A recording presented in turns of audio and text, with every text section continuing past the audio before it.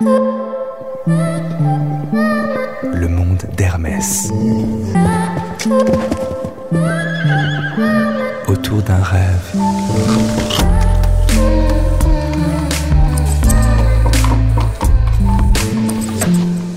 Autour d'un rêve. Aujourd'hui, on parle soie, nom de code et schtroumpf.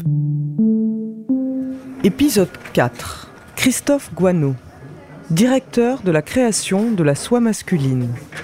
Bonjour, vous allez bien ? Je suis très content de vous retrouver, d'autant que je continue de me perdre dans les couloirs des ateliers de Pantin où l'artisanat Hermès se déploie avec passion. Et aujourd'hui, je voudrais vous emmener au cœur d'une idée reçue. Eh bien oui, celle qui veut que la soie soit exclusivement associée à l'univers féminin. Que nenni, je m'insurge et je me gausse, car les mythiques carrés, tenez-le-vous pour dit, sont également déclinés pour ces messieurs. Et croyez-moi, en termes d'élégance, ça vous pose un homme. Il est donc temps d'en apprendre plus avec celui qui, chaque saison, jongle avec les imprimés, les matières et les couleurs. Enfin, plus particulièrement une couleur, de là à dire qu'il est obsessionnel. Mais la vraie question, la première qui me brûle les lèvres, c'est de savoir si travailler la soie, finalement, ce n'est pas parler de soi. Bonjour Christophe Goineau. Ici, nous sommes à la soie, à Pantin, soie féminine, soie masculine. C'est ici que les dessins de nos illustrateurs, de nos dessinateurs, de nos designers vont se transformer en carré, en cravate, en écharpe.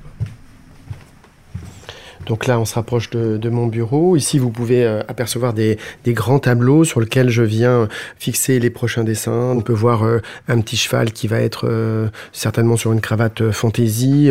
Ici, un mors, un étrier plutôt mettre sur des cravates classiques. Ici, des taille-sets qui sont des petites cravates plus étroites. Voilà, ça commence à se dessiner comme ça.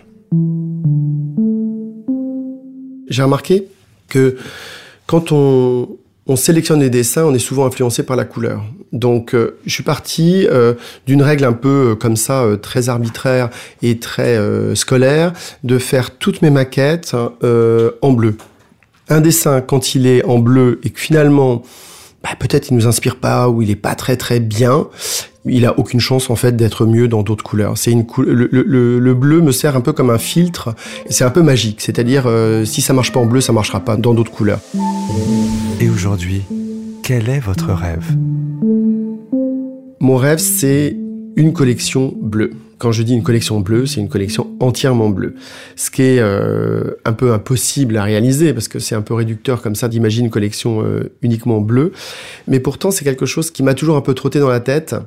Je pense fortement influencé par les piscines peut-être d'Auckney, qui représentent aussi pour moi quelque chose de très fort, une espèce de joie de vivre, de côté joyeux. On parle souvent du rouge Hermès, bien évidemment de l'orange Hermès. Je trouve que finalement une des couleurs qui pourrait symboliser le mieux Hermès, c'est peut-être le bleu justement. Et comme dit Michel Pastoureau, le grand spécialiste de la couleur, le bleu est liquide, il est doux, on peut en faire un usage immodéré. Évidemment, c'est un peu surréaliste de faire une collection uniquement de bleu chez Hermès. Du coup, j'imagine un peu comme une journée surréaliste où on arrive au faubourg et puis finalement le faubourg est bleu. C'est-à-dire que les vitrines sont bleues. Chaque vitrine est remplie d'eau de mer.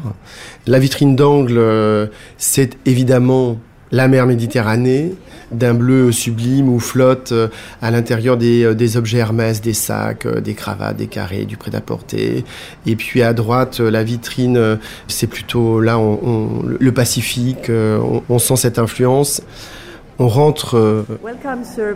Welcome in Hermès store. How can I help you? Dans la boutique, on déambule dans cette ambiance.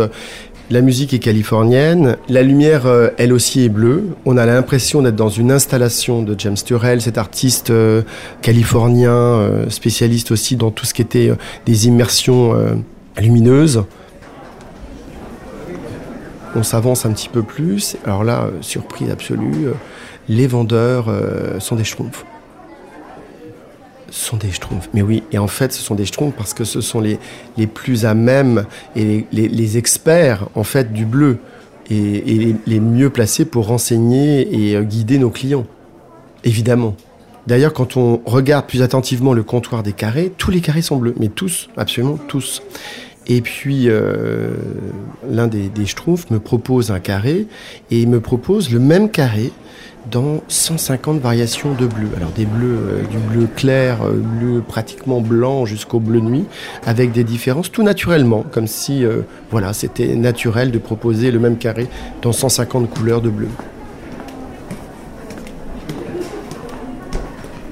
Le premier étage est transformé en atelier géant. Un artisan évidemment bleu imprime des cravates bleues avec des petits animaux qui sont bleus sur la cravate. Juste à côté, un autre artisan tisse des rayures club bleues, évidemment. Un peu plus loin, 2 artisans sont en train de tricoter une cravate d'un bleu turquoise. On aperçoit au fond du premier étage aussi des grands bassins où on est en train de teindre des pièces de coton d'un sublime indigo.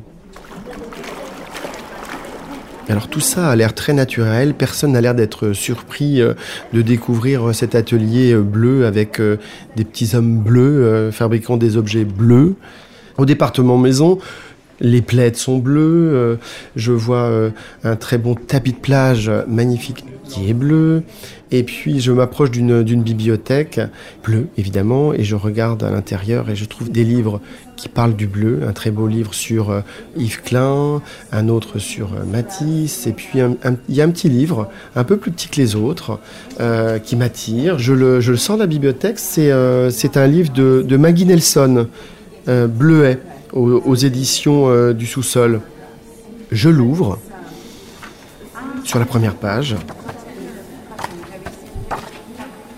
Et si je commençais en disant que je suis tombée amoureuse d'une couleur?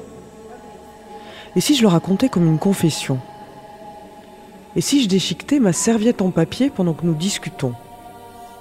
C'est venu petit à petit, par estime, affinité, jusqu'au jour où c'est devenu plus sérieux. Jusqu'au jour où, je ne sais comment, ça a pris un tour personnel.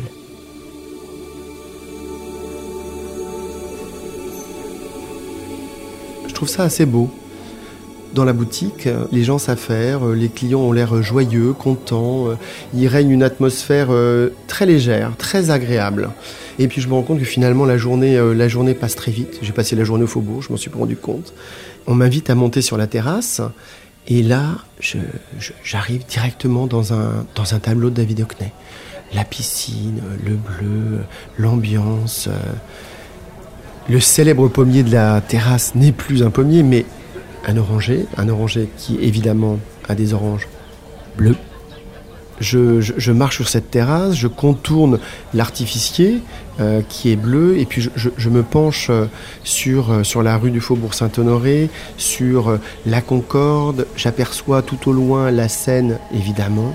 Je m'attarde un peu plus, je regarde les passants, les clients qui sortent de la boutique, et en fait ils sont bleus, ils restent bleus, et ça fait comme des petites taches comme ça qui s'en vont et qui se dispersent dans tout Paris.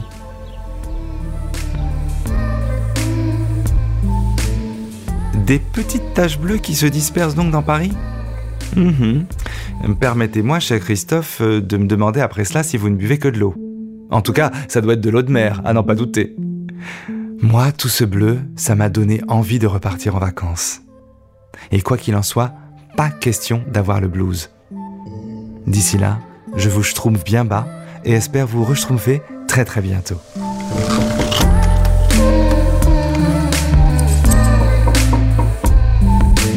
Le monde d'Hermès.